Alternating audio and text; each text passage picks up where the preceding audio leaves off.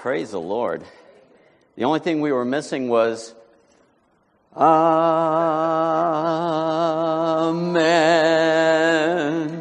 Amen. Good job. You're all allowed to stay in church now. Yay, church. Boy, I had a number of things going through my mind during that. I'm going to have to pray that the Lord keeps my ADD in check this morning. What's that? You already prayed for that? Thank you so much. Which church are you going to next week, Judy? I don't know. Did any of you ever see that, if you're a sci-fi fan, maybe you don't like Tom Cruise, but Edge of Tomorrow? The day keeps repeating and repeating, and there's a great line where, what's that? Like Groundhog Day. But who's the guy? He's passed away now, the actor that plays the drill sergeant. Says, don't worry, sir. He can't understand. He's so confused. Everything keeps going on. And I says, we'll get you sorted out, sir. Ha, ha, ha. I just thought that's really what it's like on this planet, isn't it? We need an angel to come to us who won't be baloneying us and saying, we'll get you sorted out. Because I ain't going to sort it out on this side of glory. I'm going to have to sort it out on the other side, right? And all of the stuff that we go, what is going on? Why that? It'll make sense if we believe what God says. Some of you are not convinced, I can tell by how mad I just made you. I'm kidding. Acts chapter 16, if you would turn there. While you're turning, if you have a Bible, I'm not putting the whole thing on screen. I'm going to read it to you this morning. And if you wouldn't mind, I'd like to read it to you with commentary. And that's where I may get in trouble. So I'm keeping an eye on my wife who will go, enough. And before we do that, let me just say, I remember a pastor being quoted by a guy who spiritually mentored me. I've mentioned Frank Frost, who was ordained at 70 years of age. He was a lay preacher, had 3 kids, all went into full-time ministry, and I had the privilege of having him disciple me. And I remember him talking about an earlier pastor, Cloud. Pastor Cloud was a pastor at First Baptist Church in Flushing, New York. No, that's not a joke. It's a real place. And where I went to church. And he said one morning, I'm a proud pastor this morning, which was like a death sentence to say something like that. But what he meant was all of his leaders were out preaching in other churches that morning. Isn't that cool? In other words, they're in demand, and our other pastors are out preaching in other churches this morning. So I don't know where they're working next week, but this week they are preaching, one in Fishkill, which is my mom's home church, and Brother Dennis went across the river also. They're all going across the river. I hope not prematurely. Shall we gather at the river? Anyway, but that's kind of a neat thing to know your staff are in demand. Better treat them nice. Anyway. Acts chapter 16, everyone, and if you have your Bible open, chapter 16, if I don't know, we have any in the pews anymore? I don't know if we do. We should. We probably should, except for the COVID drama changed everything. What's that? We don't have pews either. Thank you for sharing. It's going to be a rough morning. Okay. So on that note, I'm going to pray. Maybe I better. Oh, Lord, thank you that you have a sense of humor. And when we look at ourselves, we know you have a sense of humor. But we also want to thank you, God, that you have not deviated from your holiness. You haven't changed your mind because human beings have been in a bad place. And in the days in which we live, things seem to be getting into a worse place. But we're reminded, even as we worship this morning, we gathered singing and giving you praise and being reminded of Scripture. You are sovereign, you're good, you know what you're doing. And one day it'll be sorted out. So Lord, we cast ourselves upon you and your mercy. We want to thank you today that your grace does abound. Your grace abounds, and many of us sitting in these seats today recognize that your grace has abounded to us in various ways. And so, Lord, today I pray that each one that is here, that perhaps something from your Spirit, from your word, will be used by your Spirit, dropped into the soul of those who are listening, who are wondering, maybe today, is this all there is? Do I just go through the motion? Why am I here? Whatever it might be, God, your grace abounds if we're looking for it. Pray for help. Pray for the help of your Holy Spirit in unpacking your word and bringing some light into what happened in this story and what happened in the various lives that were impacted, which surely represent almost everybody in this room. In the name of Jesus, we pray for your illumination, your help, and especially that you would assist your servant because of his limitations. In the great name of Jesus, we pray, and all of God's people said, Amen. Well, we're in the book of Acts, the 16th chapter, and it is a missionary journey, the second of Paul, this time as he's traveling with Silas and Luke, the writer, and others, Timothy, we think, and we come to this portion in Acts 16, starting in the 13th verse. Kind of an odd place to start. Don't look at the screen because it's not up there. Just look at me. Yikes. Anyway. People said to me this morning, I like that shirt. And I said, I have to do something, to help myself out a little. I even got a haircut for you. And this shirt has meaning, and it relates to the story that we're about to read. And I challenged my worship team to discover why I'm wearing this shirt today. So here we go. In chapter 16, starting in the 13th verse, it says this. They had come to the town of Philippi, and on the Sabbath day, we went outside the gate to a riverside where we were supposing that there would be a place of prayer, because there often was, especially if there wasn't a synagogue established yet. People would gather at the river, they'd wash clothes, etc., and Jewish ladies would gather and others to pray. And so they were right, there was a place of prayer. And we sat down and began speaking to the women who had assembled. And a woman named Lydia from a city of Thyatira, a seller of purple fabrics, a worshiper of God, was listening, and the Lord opened her heart to respond to the things spoken by Paul.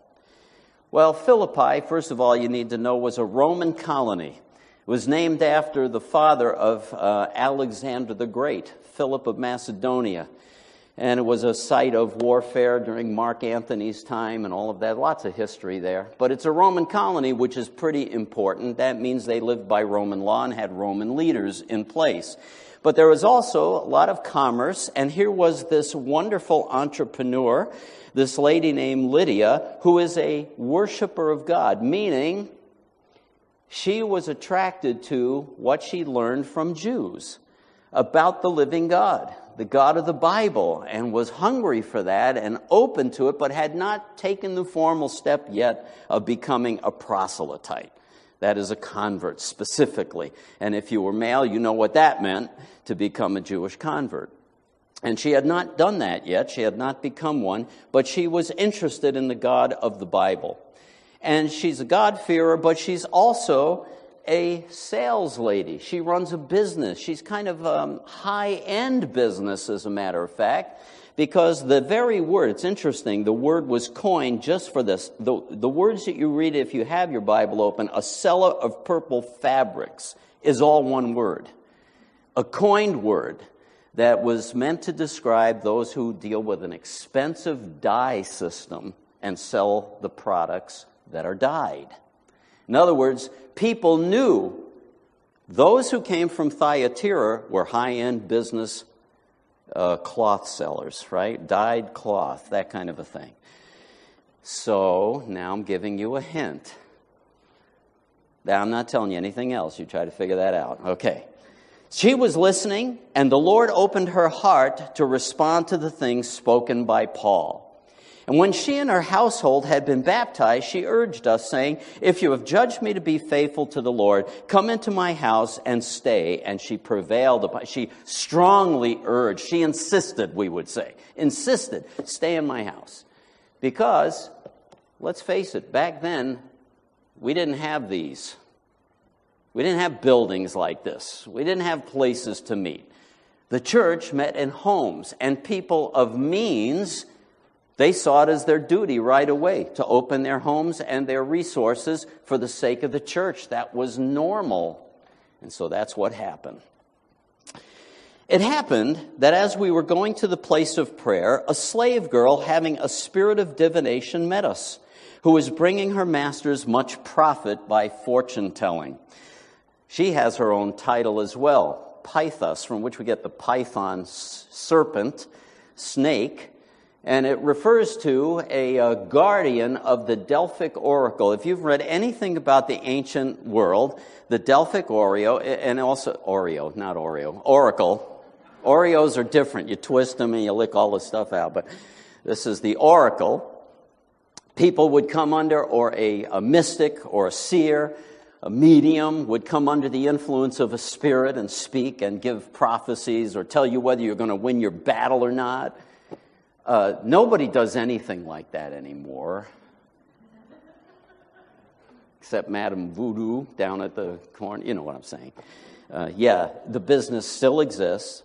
And if it has anything to do with the spiritual world, there is a spirit behind it. And this girl was called that, named after this Pythos, having a spirit of divination. She is, from our perspective, she would be considered off her rocker, odd.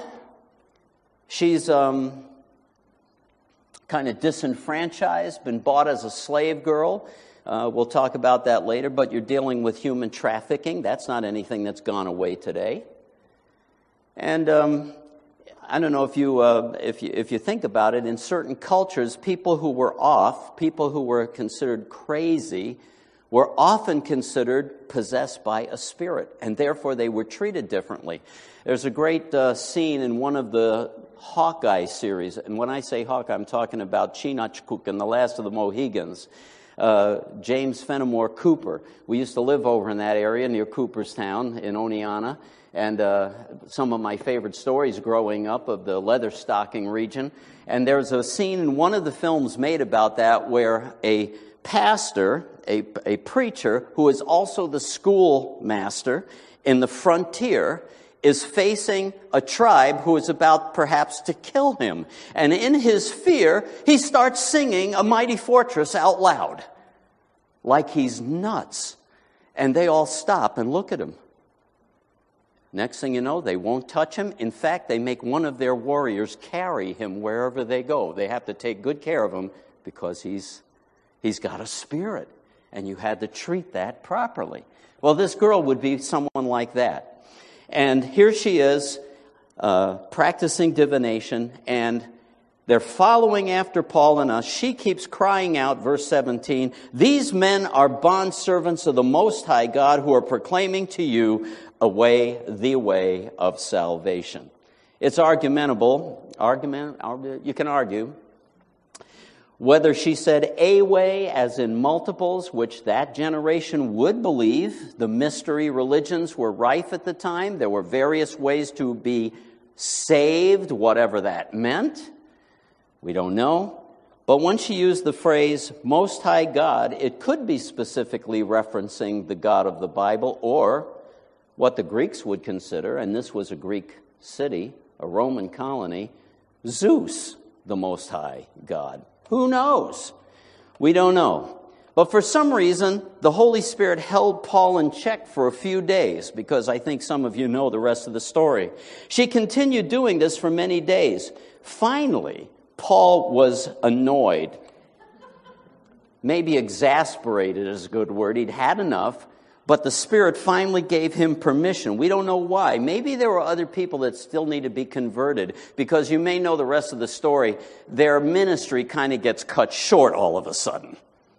Well, you'll see if you don't know the story. She's saying this. He says, "I've had enough. I command you in the name of Jesus Christ to come out of her." And it came out at that very moment. When was the last time you saw that? Have to think about that. It's been a while. But when her masters, now everybody, of course, was thrilled.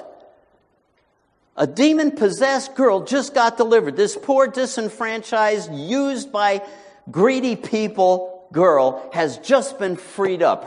She's got a new lease on life. Yay! This ain't church, friends. Not in this story. When her masters saw that their hope of profit was gone, they seized Paul and Silas and dragged them into the marketplace before the authorities. Wow. I'll make sure I don't do that. Look what happens to you. And when they had brought them to the chief magistrates, they said, "These men are throwing our city into confusion, being Jews. They're proclaiming customs which are not lawful for us to accept or to observe, being Romans." Now, can I fill you in? That's a lie.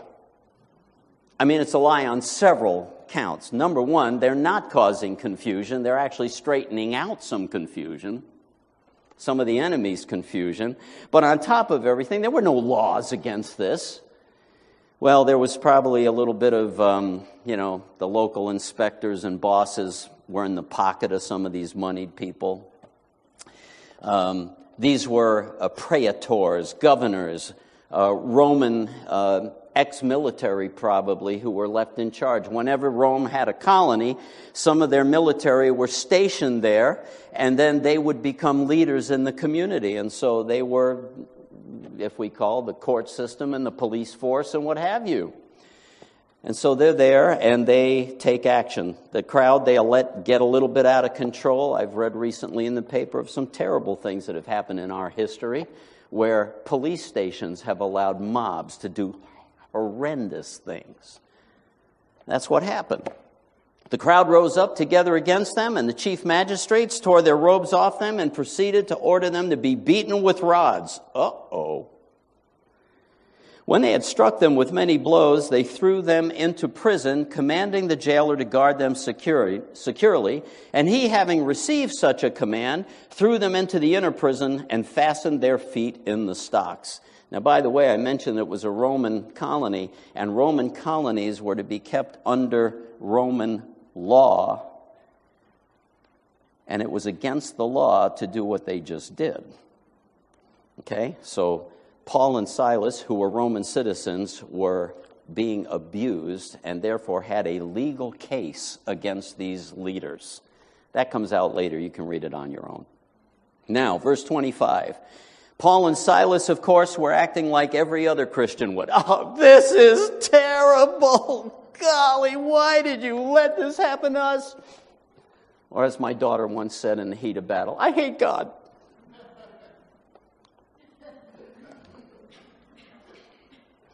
Sorry. But about midnight, Paul and Silas were praying and singing hymns of praise to God. Anybody else read that and think, boy, I don't know how well I would have pulled this off? And the prisoners were listening to them. And suddenly there came a great earthquake. By the way, earthquakes were common there. So that's not really that big a deal. I know the timing's pretty remarkable, don't you think? The timing is kind of a giveaway, but they were not uncommon. Ever been in an earthquake? Anybody? Yeah. If you've been in other places of the country, I remember I was spending the night with friends in San Diego one night. Do you remember that? She doesn't remember. It was too traumatic. All of a sudden, the bed is shaking like this. And the house is creaking. And I'm casting out demons from my room. I'm like, what's going on here? And the wise Christian family that was hosting us said, did you feel the earthquake last night? Oh, that's what it was. Okay. I felt a lot better about that earthquake. It's really true. It freaked me out. I don't know what was going on. So there's an earthquake. The foundations of the prison were shaken, and immediately all the doors were open, and everyone's chains were unfastened. Oh, boy. Now, that was certainly an accident.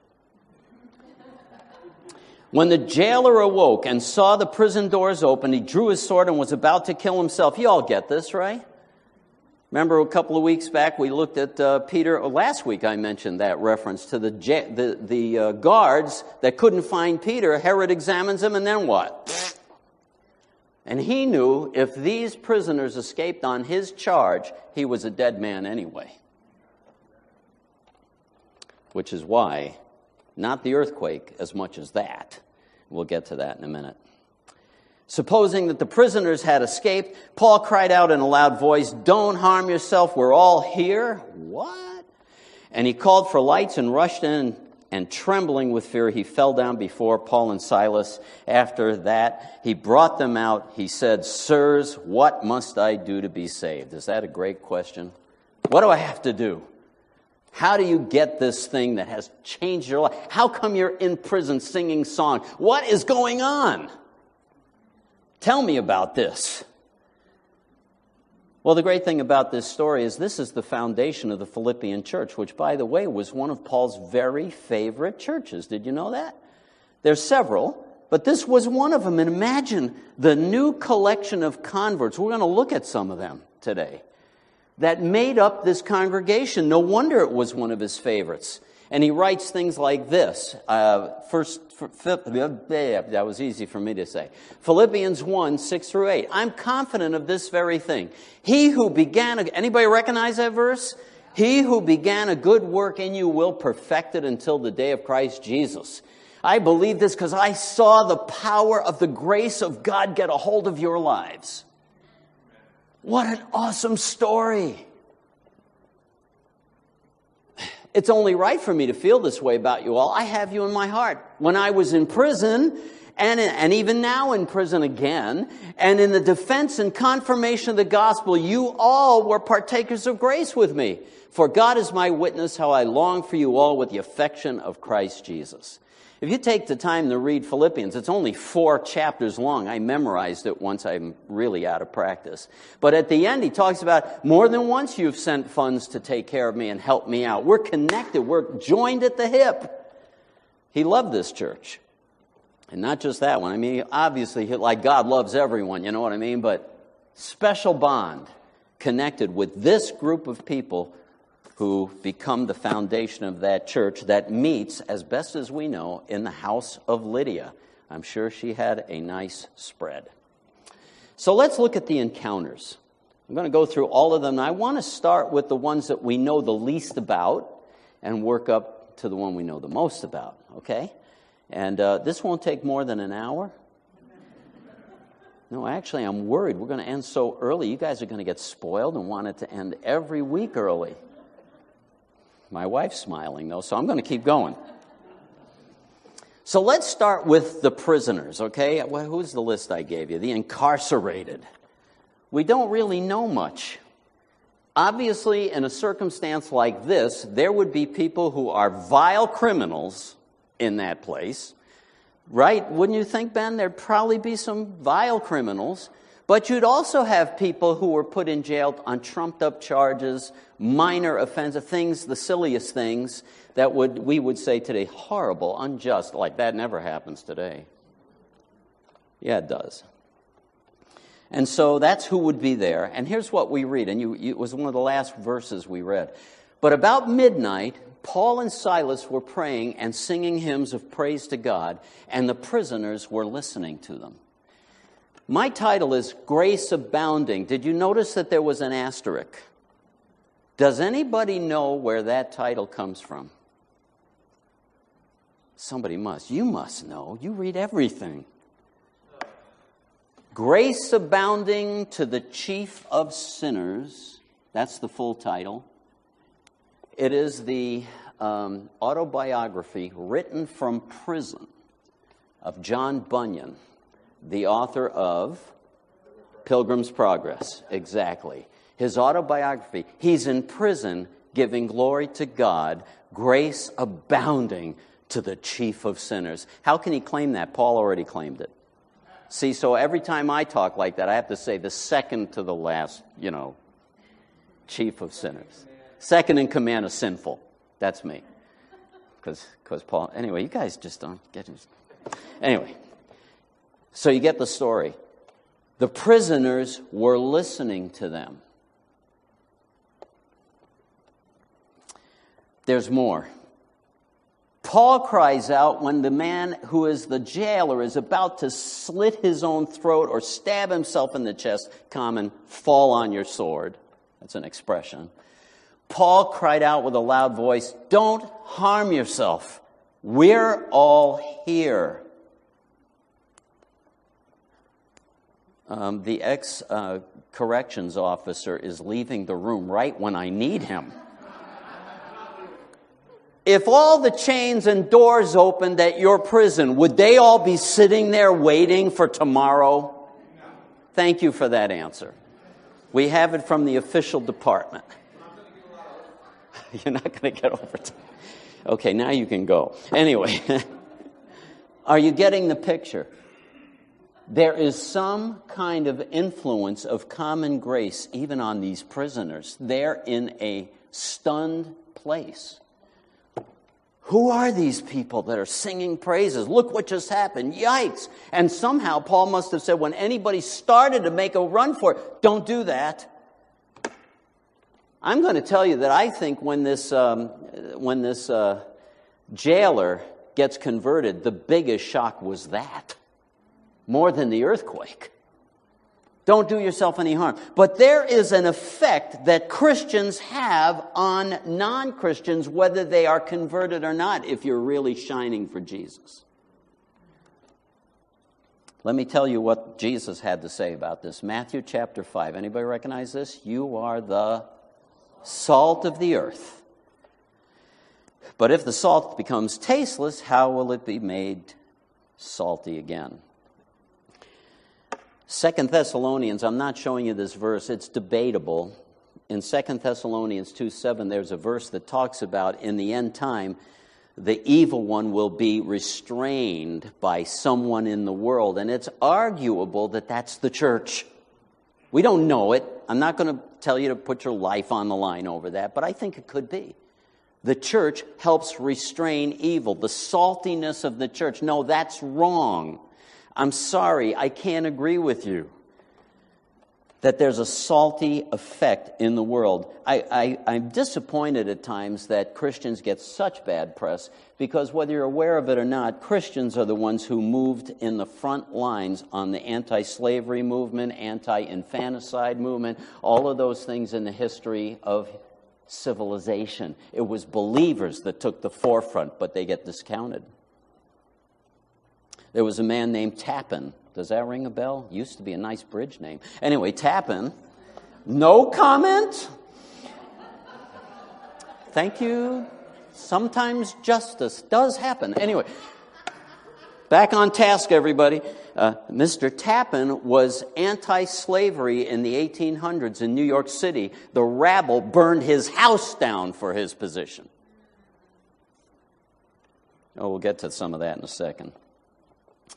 Anyway, I remember in Tucson, my wife and I, right next door, had a hardcore biker dude living in the house next door. He came over to see our new baby.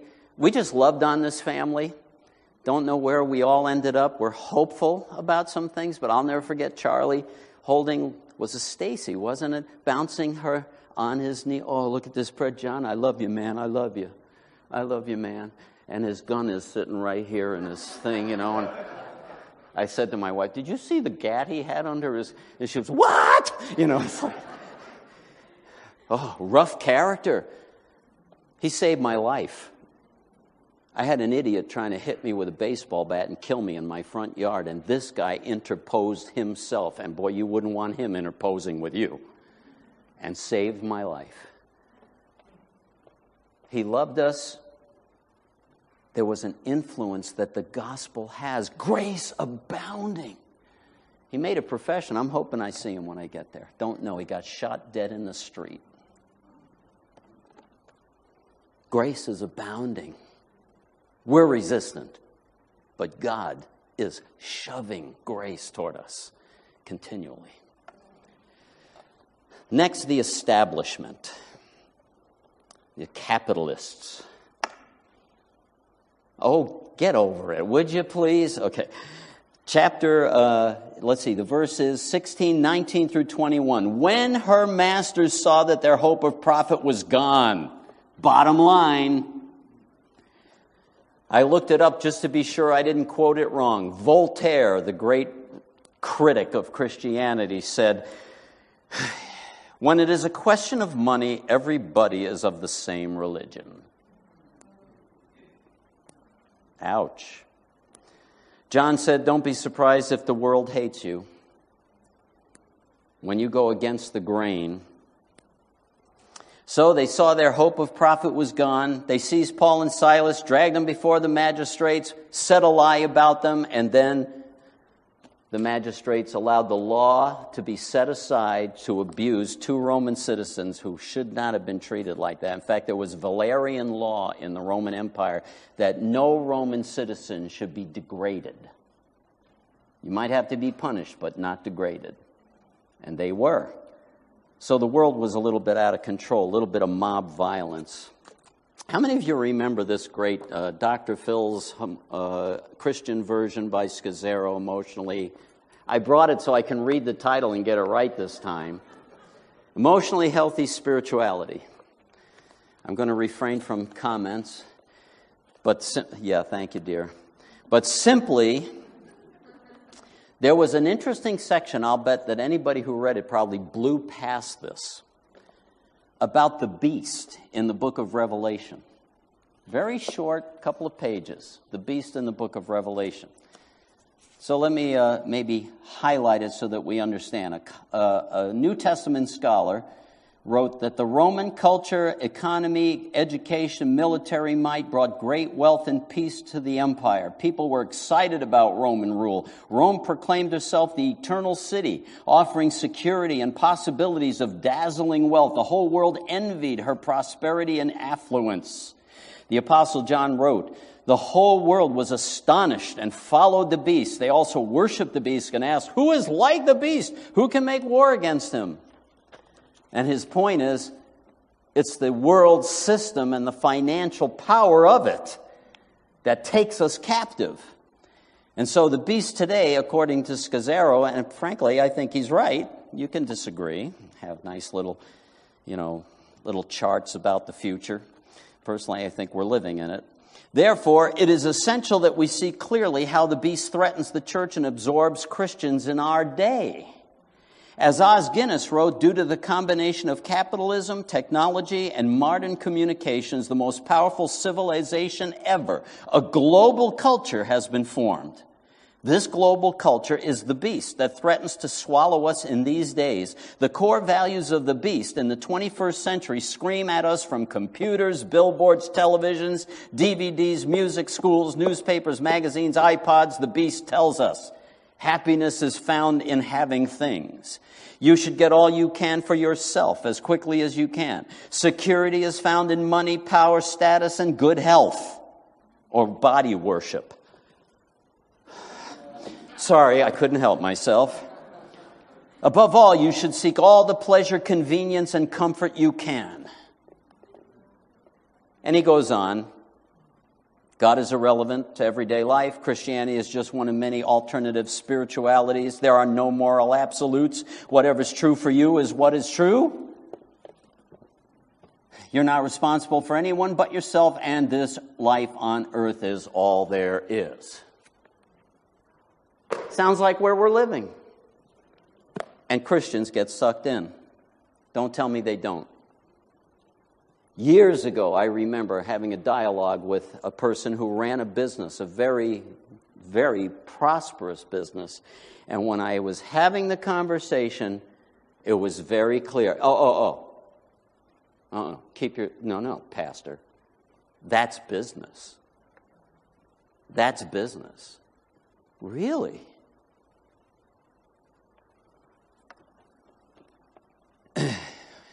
Let me show you a parallel story to this one of this girl getting delivered. We don't know exactly where she ended up, but we're hopeful she became a follower, don't you think? Wouldn't that be a great member to have in your Philippian church at Lydia's house? Tell us what it was like to hear all those voices in your head. Anybody remember the demon-possessed guy in Mark chapter 5? You do. Legion. Everybody with me this morning? Hello? Okay, just checking. They came to Jesus and observed the man who had been demon-possessed sitting down, clothed and in his right mind. There's a statement. Every man who had the very man who had the legion. And they were like thrilled and excited and couldn't wait to hear more. Yeah. Those who had seen it described to them how it happened to the demon-possessed man, all about the swine, and they began to entreat him to depart from their region. Get lost, Jesus. See, we go, man, if we saw that miracle, we'd be like, whoa! But Paula Dean took a real hit that morning. 3,000 pounds, how many pigs went? That was a lot of bacon, friends, and gone.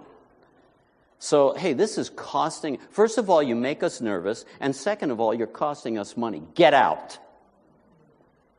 It was no different in Philippi when Paul and Silas get arrested. So that was them. Let's talk about the oppressed, the trafficking, the person who was mad. I already gave you a little bit of description of that. It's not just business, right? And she continued doing this for many days. This is the girl before she gets delivered. Paul was greatly annoyed, turned and said to the spirit, I command you in the name of Jesus, come out of her. And it came out at that very moment.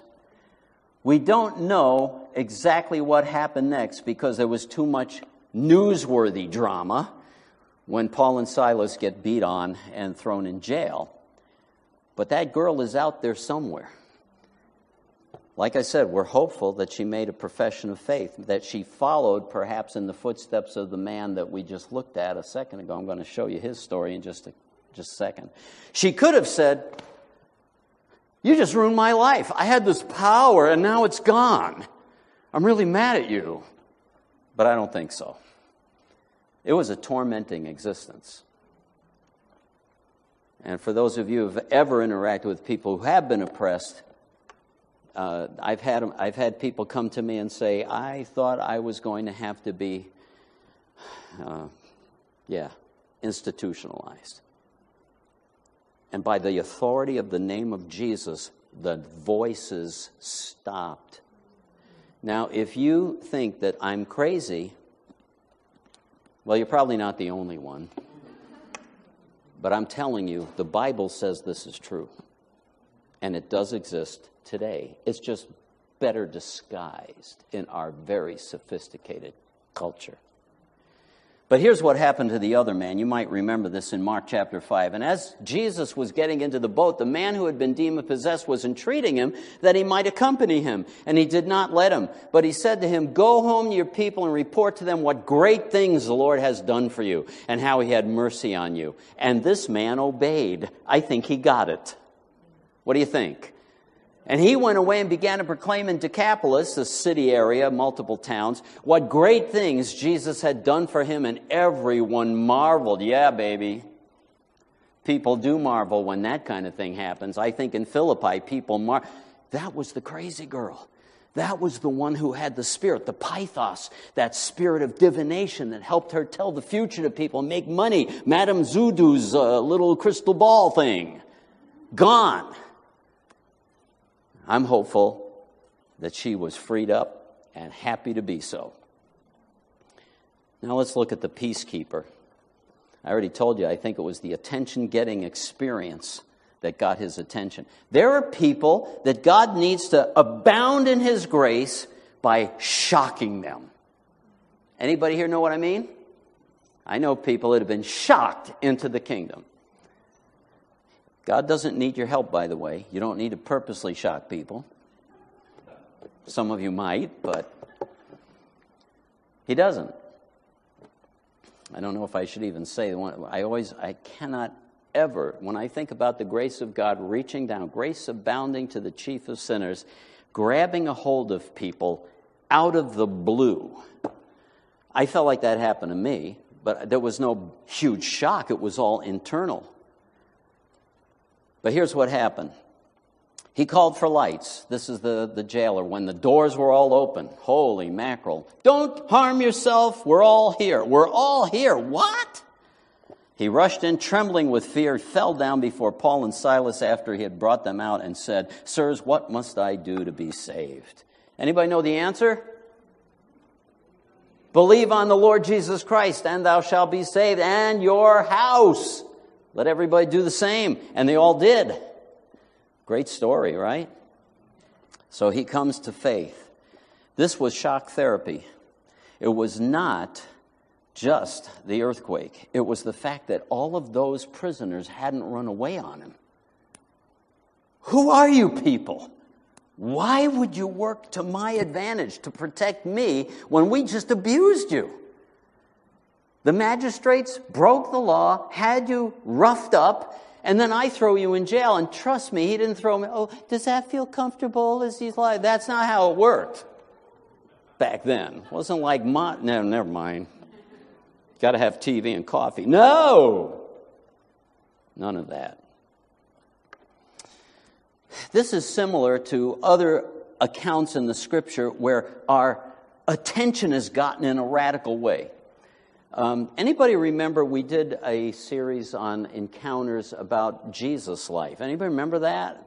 It's like last summer. Come on, you couldn't have forgotten already. There was a woman at the well. Do you remember her? Shock. That was shock treatment. It wasn't, oh, I'm telling you about the good news and, I'm the Messiah. And she goes, oh, that's so wonderful. And her heart changed. No. He tells her what she's been up to and she tries to change the subject. Go call your husband. Nah, maybe not. Here's what the Scripture says. She gets converted. The woman left her. She's in shock. The reason she was at the well, she forgets about it. And went into the city and said to the men, come see a man who told me all the things that I have done. This is not the Christ, is it?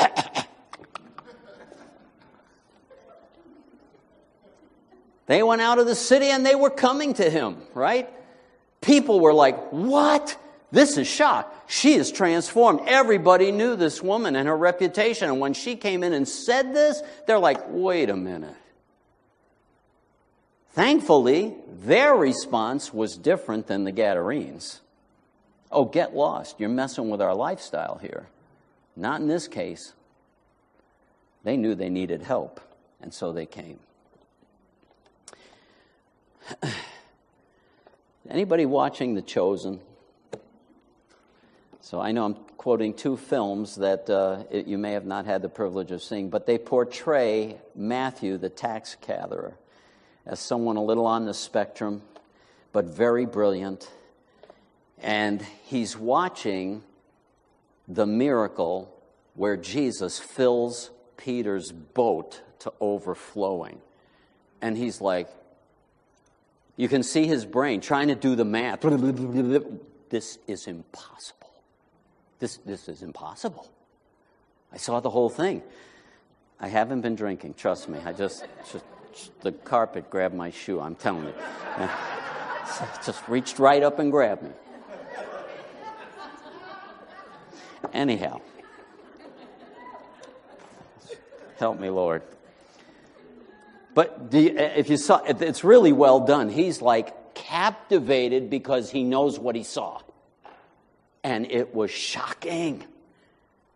And he becomes a follower. When Jesus finally goes by and says, why don't you come follow me? He closes up shop and leaves.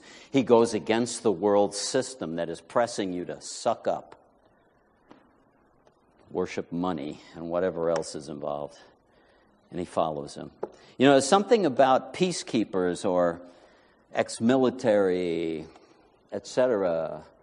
My friend who discipled me for a little bit when I was in seminary, Ed Quinn, he's probably with the Lord now, I don't know, who was a New York City policeman for 7 years, who, because of his transformational faith in Jesus Christ, treated every perpetrator on the street that he had to deal with as much respect as he knew how to do, and got people's attention. And I believe this man that we read about was like that, became a foundational part of that assembly there in the book of Acts about Philippi. Last one, the entrepreneur, Lydia, the house church lady, the one who opened her home up, the first convert in Europe, the first Christian convert in history, right? In Europe. She's the first one. And let's read her story again, if I might. And a certain woman named Lydia from the city of Thyatira, purple city, purple dye country. By the way, here it is. You've been dying to know. Well, you've been mildly interested, maybe slightly, barely interested. I was asked, did you get this in Kenya? No, I actually got it in Senegal. We had been there twice, then South Africa, and then finally Kenya. But all over the country, all over the continent of Africa, you have different tribes, and they are marked often by their dye patterns. And this is a particular one, and unfortunately, I never got the name. Because when you go to the local market, they'll sell them from everywhere, and it doesn't matter, so you just pick what you like. So I liked it, so I picked it. You don't have to like it. I liked it. There it is. So here's this woman who's known for her business. It's a very lucrative and a very expensive purple dye, by the way. She's a worshiper of God. She's open. She's listening. And here's this phenomenal line. The Lord opened her heart to respond to the things spoken by Paul. When she and her household had been baptized, she urged us, saying, if you have judged me to be faithful to the Lord, come into my house and stay. And she prevailed upon us. So how much time did she have to prove that she was faithful to the Lord? Well, obviously, there had to be a change. And she was busy right away, serving, loving the saints, doing what was necessary, and wanted to help Paul and Silas on their missionary journey. And she had the means to do it. The Lord opened her heart. Does anybody have that great evangelistic memory verse to trust in your salvation in the Scripture from Ephesians 2:8-9? Anybody have that memorized? For by grace you have been saved through, and that not of yourselves. You didn't drum up your faith. That not of yourselves. Not a result of works, lest anyone should boast, right? Here's what Jesus said. No one can come to me unless the Father who sent me draws him, and I will raise him up on the last day. No one can come to me unless the Father... There is a working of the Spirit that softens our thick head to recognize I desperately need the grace of God to work in my life. I need it. One day I saw it.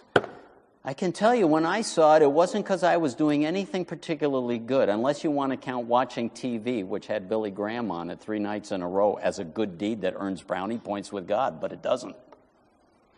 Suddenly, and I don't even remember what he was saying, the light came on. No one can come to me unless the Father who sent me draws him, and I will raise him up on the last day. And brothers and sisters, if you came out of a Reform background, you would know that the proper response to that reality is intense humility and gratitude. That God mercifully showed mercy to me so that I could understand and become rescued for eternity. Instead, we like to argue and complain about how rotten God is. How come? How come me? I don't know. Do you know why? One of the great hymns we sing, why should he interpose his blood for us? I cannot give an answer. I cannot give an answer. But I'll tell you what, when I'm in my right mind, I am grateful that he has chosen to give us life eternal. But more than we realize, grace is abounding to all manner of people. All the time. All manner of people. Look at our list. The incarcerated, the establishment, the oppressed, the peacekeeper, the entrepreneur, everybody. What category do you see around you that you go, there's no way God's going to reach that person? Really? You're sure about that? Or which one of those categories do you see yourself in, but don't realize perhaps grace is abounding toward you as well? Because it is. And the right response is gratitude. Thank you, Lord, for rescuing us. Amen? Let's pray together. Lord, today we looked at 5 categories of encounter, some which didn't end up too well. Some who have chosen their form of God, their version, set themselves against your servants. But others, Lord, you either open their heart or you shock them into reality. And thank you that you've done that for so many of us. And Lord, I'm praying for some of us as saints. Thank you for those who obviously have a quickened spirit because Grace Abounding has done its work. But I also know that there are those who have hardened their spirit to the grace that is abounding toward them and don't even see how far afield, how off the reservation they often are. Would you help us? We need grace abounding. We need it to help us. We need your church to be aided by that grace abounding so that we can see people rescued from all of those strange categories or those categories that we're very familiar with, that we might see some fruit born with new life because of grace abounding in us, through us, and into others and through them. Lord, that's the future. If there is a future for this assembly, that's it. We cast ourselves on your mercy. We pray, Father, for the help of your Holy Spirit today. And Lord, I say this or I shouldn't say every time, but often.